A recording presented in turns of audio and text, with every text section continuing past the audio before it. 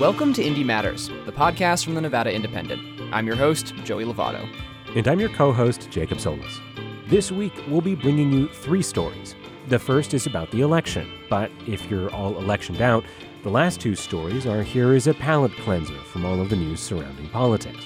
We hope they bring you levity, joy, and maybe a little bit of hope while you wait in line to vote. And if you're listening after the election, sit back and enjoy the change in topics. For our first bit on the election, it's CEO Jon Ralston, who sits down to chat about early voting numbers and has a few predictions on the election. After that, I sit down with Nevada author Robin McLean to talk about moving to Nevada, her new book, and what it means to be a Westerner. And at the end of the show, Sherilyn Hayes Zorn from the Nevada Historical Society brings a few fun Nevada stories that might one day come in handy during a trivia tournament.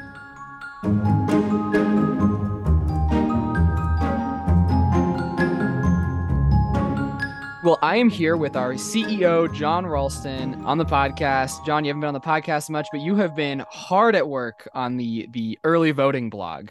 Joey, why don't you invite me on the podcast more often? What's the story with that? You're on so many other podcasts. You don't have time. You're on everyone else's podcast. Joey, you're always my first priority, you know.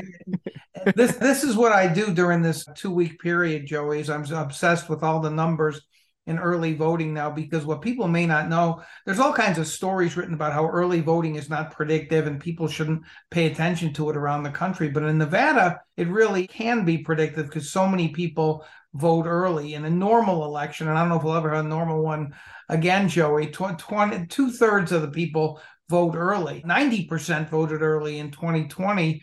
But turnout this time seems much lower. The mail hasn't come in as fast. And I think it's about 500,000, 550,000, I forget the number now, have voted. And you need to double that to get to 60% turnout, which is still pretty low. Yeah, I mailed my ballot in right before you and I started talking. I ran out to the mailbox and threw it in. So you're not going to have my number in there quite yet. But what are you seeing right now? What is the general trend? Are you seeing something towards Republicans, towards Democrats, towards independents? I think the Democrats should be concerned about these results. You know, what's happened since the so-called Reid machine revved up in 2008 and was able to register and turn out so many voters, the Democrats would bank a whole bunch of votes before Election Day, Joey, so that Election Day wouldn't be as meaningful and they could feel pretty confident that they had their inveterate voters already having cast ballots. And they usually have tens of thousands of ballots more than the Republicans. Well, they don't this time. Right now, it's only about 5,200 or so as you and I are chatting on the last day of early voting. And that's only 1%. It's only a 1% lead statewide. It's about 25,000 in Clark County, which may sound like a lot, but you know, I think like 360,000 votes have been cast in Clark County. So the Democrats do not have any cushion the way they usually do. And in a year in which the atmospherics all tilt towards the Republicans, Joe Biden's bad numbers, Democrats in power in almost every important state office, I don't think that's a great sign for them. I think generally the idea is that the Democrats turn up more to early voting, and then on Election Day, you're going to see more Republicans voting. With kind of this distrust in mail voting from the right, you're going to see a lot more of them voting in person on Election Day, right? I think that's probably true. In 2020, the Republicans had 16,000 more ballots cast than the Democrats. It was relatively significant, but the Democrats actually won early voting by a few thousand in 2 previous elections. But I think the conventional wisdom is, and it makes some sense, that because of what you said, the Republicans have had a lot of their leaders say mail balloting isn't safe, etc., that they will vote in person on Election Day, although a lot of Republicans have already voted by mail.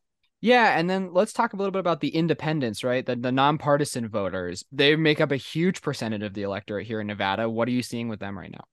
They're the plurality now in Nevada, Joey, and so that's a real problem for Democrats and Republicans to figure out who these people are and who they're voting for, and are the independents who are turning out, and there are a lot of them who have turned out. They're more than a fifth of the total turnout right now, and that's a lot of, you know, it's going to be up into the 6 figures of people who don't have any party affiliation. You know, Mark Mellman, the Democratic pollster, once said to me, Jon, there's no such thing as an independent. And it's true to the extent that everyone leans one way or the other, right, Joey? And so which party is able to find the independents that lean their way are going to do better in this election? Do you have a sense at all of how nonpartisans are leaning in Nevada generally?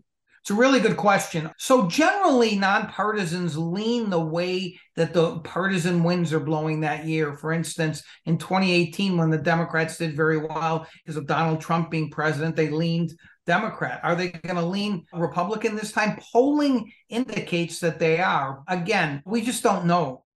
Well, then let's wrap up by I'm going to ask you to play pundit here a little bit and opine on possible outcomes. Maybe give me 2 or 3 possible outcomes for what do you think is going to happen in this election? Joey, I know you're too young to have seen the original Mission Impossible series in the 1960s, but you have to promise me that if I'm wrong on any of these, the tape is destroyed, that no one ever hears this.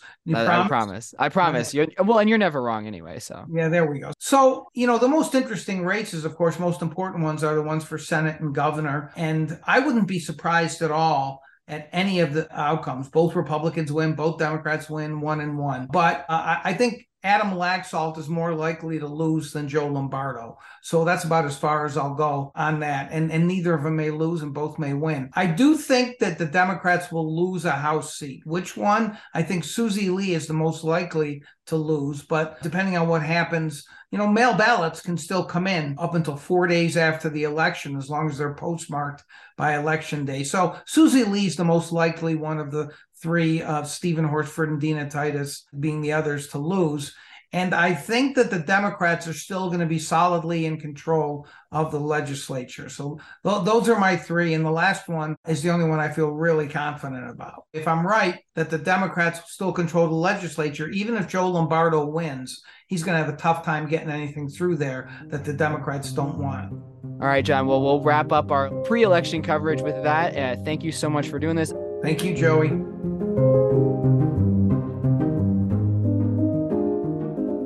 Well, there you have it, Joey. We have done a ton of election reporting, and John has been following those numbers, and it all comes down to Election Day. That will be the last of the pre-election reporting on the podcast, but we're going to have plenty after the election. So, Jacob, are you glad to be done with all of the pre-election reporting? That's my secret, Joey. I'm never done. You're constantly reporting the election. You're just ready for the next one, right? You jest, but 2024 begins now. Well, at least we'll have a break from the political ads for a little bit, hopefully. Yes, and as Monty Python would say, and now for something completely different. So if you've skipped ahead, welcome to the fun part of the show, a break from election talk. Robin McLean is an author who moved to rural Nevada and has a new book called Get 'em Young, Treat 'em Tough, Tell 'em Nothing. She sat down with me to talk about the book, Nevada, the West, and a lot more. She's extremely insightful, and I hope you enjoy our chat.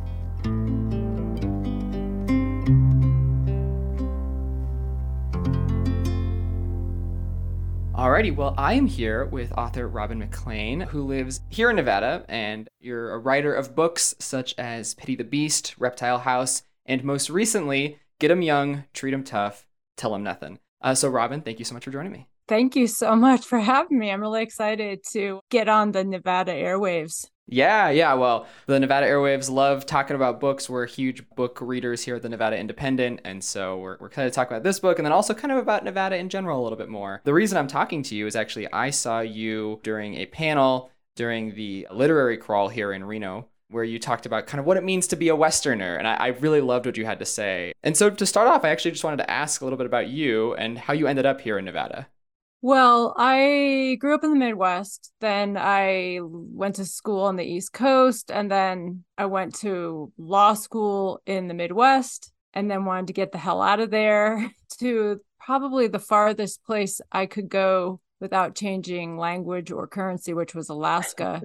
And I realized that I love the West. And as a Midwesterner who had been on the East Coast, you really feel the differences between these regional vibes, and Alaska was sort of a frontier place. And I ended up in Nevada when I was on a book tour for my first book, Reptile House, where I was camping with my niece and nephew, and I told them that they had to navigate from Denver to San Francisco without using any big highways. And I showed them this thing called an atlas with a bunch of paper.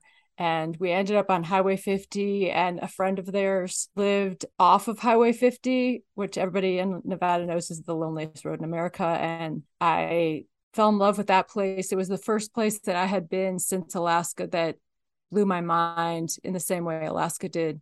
And I've been there since. You're kind of in an interesting part of Nevada, right? You're not in a main city. Oh, no, I'm in the Monitor Valley. So if you put your finger on the middle of the state, basically the geographic center of the state, the very, very northern edge of Nye County. I get my mail in Eureka. I get my hair cut in Reno. I go to the bookstore in Reno or Las Vegas. It's very, very beautiful out there. A lot of people have been to Diana's Punch Bowl, which is an extinct geyser left over from the Yellowstone Formation. And I can see it from the porch out there. And I've been running a little writer's retreat. Well, I love rural Nevada. I have a very strong connection to it. I worked on the travel show Wild Nevada for PBS for a while, and so I've experienced a lot of it. And I think that it's awesome that we're getting writers that are living out there, because I think that hopefully it inspires some of your writing, and we'll talk about that in a little bit. And I wanted to know, part of what you talked about during your panel for the literary crawl here in Reno was what it means to be a Westerner. And I wanted to ask you a little bit of a different version of that question, which is, what does it mean to be a Nevadan, specifically to you? It's interesting to talk to people who are coming into these places, because it's sort of like being an alien landing on another planet. You observe in a different way. And for me, I think Nevada is very interesting because it's got this mixture of really distinctive cultures. So you've got the sort of Western story, the Western myth, the cowboy, the cowgirl, the rodeo, the cattle ranching, the hunting culture, and all of the stories and the beliefs about self that come with that. But you also have California right over there, this very, very contemporary current culture with high tech. And then you've got this very crazy gambling culture that I had never encountered before, of entertainment and the fantasies and dreams that come with getting rich. I mean, it's all or comes around these sort of dreams. The dream of the Western hero, the dream of making some kind of step into the future, which is what computer culture is, I guess. And then this dream of great wealth. And then you have this sort of vast landscape that's so unpopulated by humans. And for me, overwhelmingly powerful and beautiful natural world. That's a very interesting set of conditions. Does this inspire your writing, especially in your new book? It's definitely a very fertile place for a writer like me, because I know what I'm interested in. I'm interested in the United States of America. I'm interested in North America, or the American mindset. This collection that has just come out, Get 'em Young, Treat 'em Tough, Tell 'em Nothing, is really about me exploring what is it to be an American, or the American dream, and sort of the good and the bad, because I'm interested in gorgeous aspirational aspects of being an American, but also they pull up by bootstraps. But there's another side to that, the get it by all means necessary methodology that doesn't always work out for us as people, or for the planet, or for other beings besides humans. And so for the way I write, or the why I write, is me working out these questions in my mind, a deep love of America, and definitely a critique that I struggle with inside me. So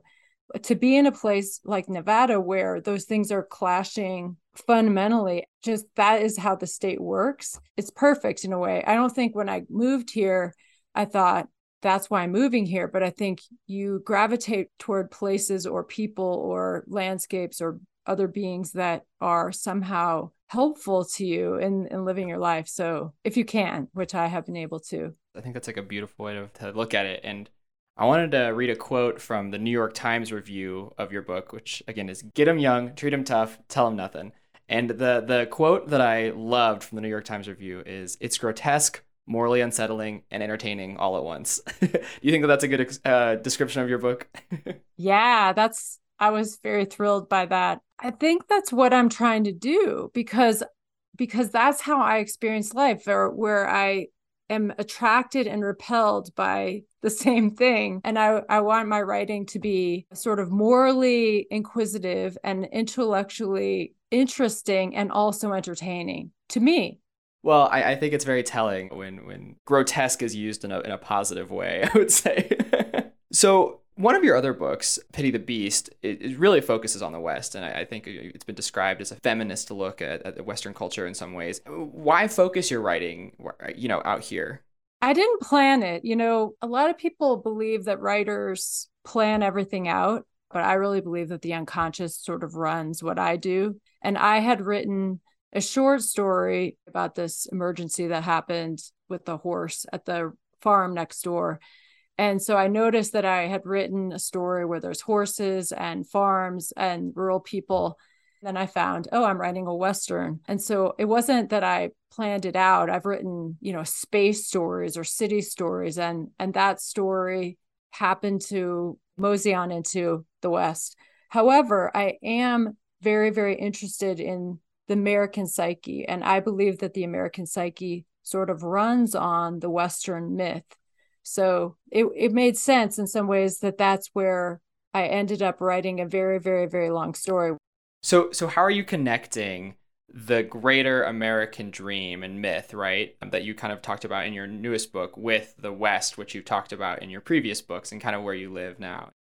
I think of all stories as thoughts. I think a book as a thought, a story as a thought. And whatever a writer is thinking about, those thoughts are going to filter through. So in the new collection, I have a story that's set in Las Vegas. It's also set in the desert south of Las Vegas. And it's about greed, basically, or it's about victimhood or selfishness or getting what you need to survive. I think for me as an American, as a proud American, I think about how much greed is good and how much greed is bad. I mean, in some ways, you think of the system where gambling or capitalism or people are sort of judged by how much money they have. Where does that come from? And I feel like it comes from this idea that if you have a lot, that you deserve it more than somebody else, rather than luck.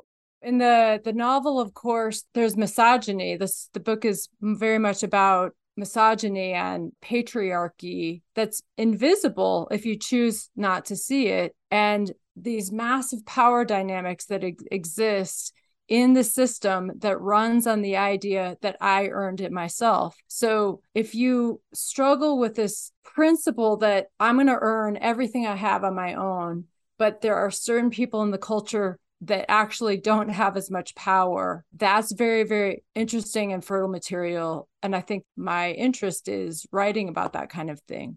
How is Nevada the West and how isn't Nevada the West? I have a really strong bias. Like, I think that Nevada is the most Western place that I can think of because it's, at least where I live, it's not a bunch of tourists running around or something like that. The people who live there, it's people who love the land, who have been there for 6 generations. I'm not one of them. People come together and help each other. Even strangers coming through are treated really, really well. And that's the good side. And I really, really admire that about where I live and how it isn't the West. I mean, in some ways, I think, how long will the West exist in this nation that we live in? This idea of honoring the land, which is very, very central to this idea of the West, existing in the land. And that's, of course, shrinking. We have this issue of water.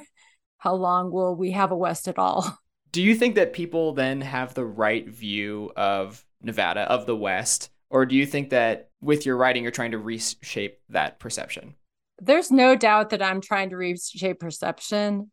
You're not sitting down saying, I'm writing this to reshape perception, but I'm definitely making trouble with my work. My stuff rattles people, it rattles me.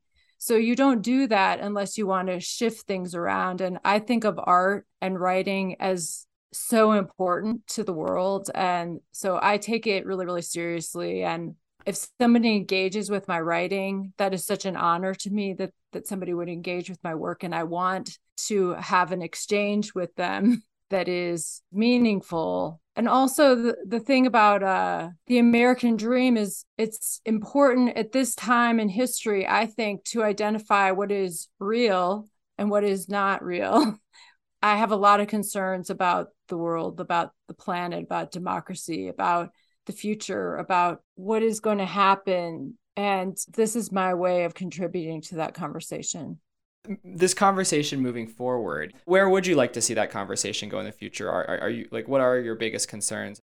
I want lots of things. And I think what I see, because I've been traveling around with this book stuff, is that everyone wants something very good for our country and our world. One of the things that's been very difficult and very beautiful about where I've lived is that I don't really align politically with a lot of my friends or neighbors, but we align as people very, very well. And I admire them and they admire me. I actually think that that's one of the most beautiful things about Americans, is that when we come together individually, we can appreciate and admire and actually listen to each other. And what I worry about a lot is that sort of in this collective and the noisy, distant world where people aren't actually close together talking, is that we just trash each other. I think the America that I love very much is one that can argue and can debate and can disagree respectfully, but we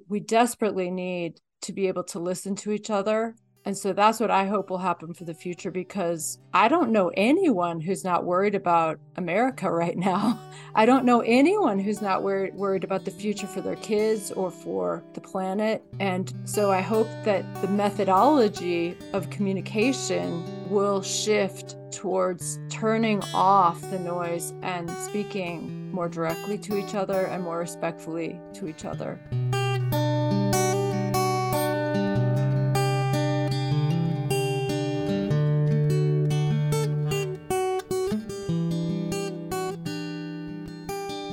Alrighty, well, to wrap up this week, we are talking with the Historical Society.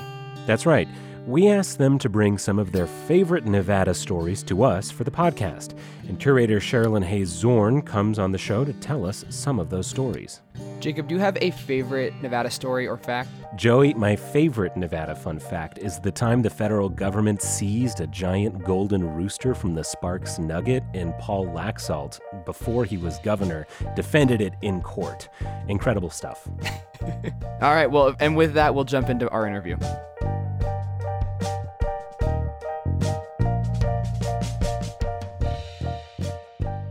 I'm here with Sherry Hayes Zorn with the Historical Society up here in Reno. You are the curator of history at the Historical Society, and you've brought some fun Nevada facts for us to learn today on the podcast. So thank you so much for joining me. Oh, I'm so happy to be here today. And the first one you've brought is about women's suffrage, right?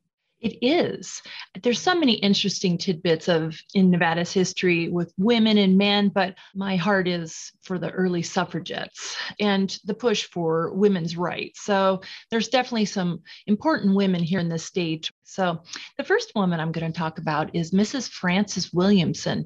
She actually came to Austin, Nevada around 1863 to teach school. By 1886, she wrote The Age of Shame.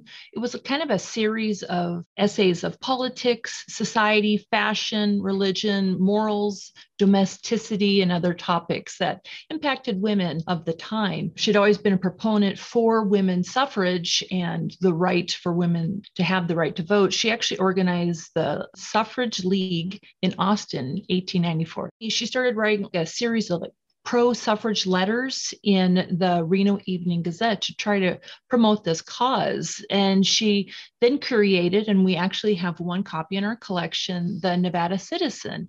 And that is our first Nevada suffrage newspaper in the state. And the governor and the legislature in 1895 proposed the amendment for the suffrage movement, and it was passed in the state legislature in 1895. And she then started really hitting the trail, so to speak, of campaigning and going to different women's clubs and organizations to really continue with lobbying and hoping it would pass in 1897. However, the bill didn't pass. So definitely a strong woman who made some important strides and left an impact on Nevada's state. Now on to our next little fun tidbit. We're going to talk, but we were talking about suffrage, and now we're moving to a totally different topic, rivers. And so you have some facts about the Humboldt River, right?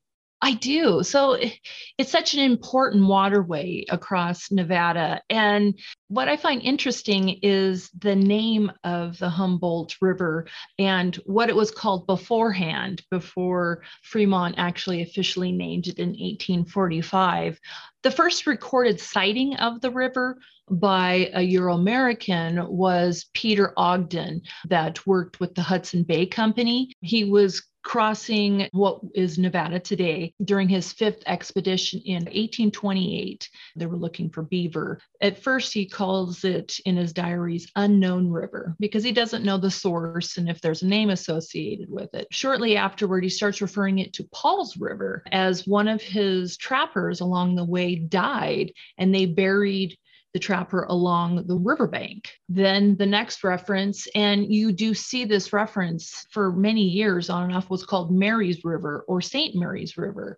But actually, there is a river ultimately in California that's Mary's River. So it is kind of confusing, but that's the name associated with one of the trapper's wives at the time. Several names are happening here. By 1829, Swampy River, because as you're traveling across, that's, I guess, in some ways that could be described as the best descriptive detailing. And especially when you're dealing with like the immigrants having to cross over the river, there's definitely grasses and things the animals can eat along the way, but it also was very difficult when the waters were higher for the immigrants getting wagons stuck. So that's, by 1829. Then you have Bonneville and Joseph Walker's expedition, and their party is in 1833. So they call it Barren River because apparently there's not a lot of water or the area is quite barren.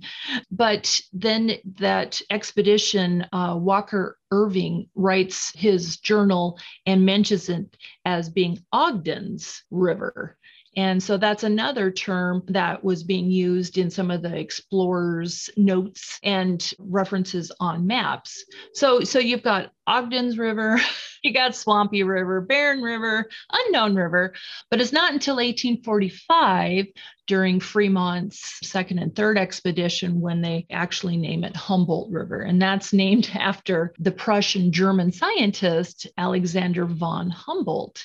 Now, you would call an ecologist and a naturalist, environmentalist for the time. And so he has so many things named after him, and he never even came to the United States. So it's an interesting fact, about all these names. And when people make references to these others, it's like, okay, what water source are you talking about? Which one is it? Which river? Which one is it? It's all the same river. So it's all the same. It's all the same. So it's fun when you actually are looking at some of the older maps and journals, you can see these references. And so you also have moving kind of from the territory to statehood, right? There's a bunch of little facts about Nevada's statehood early on. Oh, absolutely. I mean, there's so much great history, but I always loved the territorial seal. It was actually November of 1861. The original design was created by Orrin Clemens, and the committee couldn't come up with any other designs. And that actually became the official territorial seal. But what's an interesting little side note is that it's very similar to the Iowa state seal. And he actually lived in Iowa before he came out to become the territorial secretary for Nevada. The second one is the longest Morse code telegram ever sent was when the Nevada State Constitution was sent from Carson City to Washington, D.C., and cost over $3,000 at the time. I mean, oh, wow. That's a lot of money. It's an expensive text message. It is. I'm seeing that. But what I think is interesting, the first part was actually tapped out by one of our future Nevada governors, Frank Bell, who was the seventh governor. And he was a cousin to Alexander Graham Bell, who was the inventor of the telephone. Wow, I didn't know that. I didn't know that he was his cousin. Yeah, distant cousin. So fun. That's little fact interesting. Well, Sherry, thank you so much for joining me on the podcast today. We always love talking about history, and I'm sure we'll be hearing more from you soon on the podcast as we have more fun historical facts from the Nevada Historical Society, which also people can go visit and learn more about any of these topics that we talked about, right? Absolutely. We are open to the public Wednesday through Friday from 10 to 4. If you have questions, please visit our website and send us an email or come by and visit.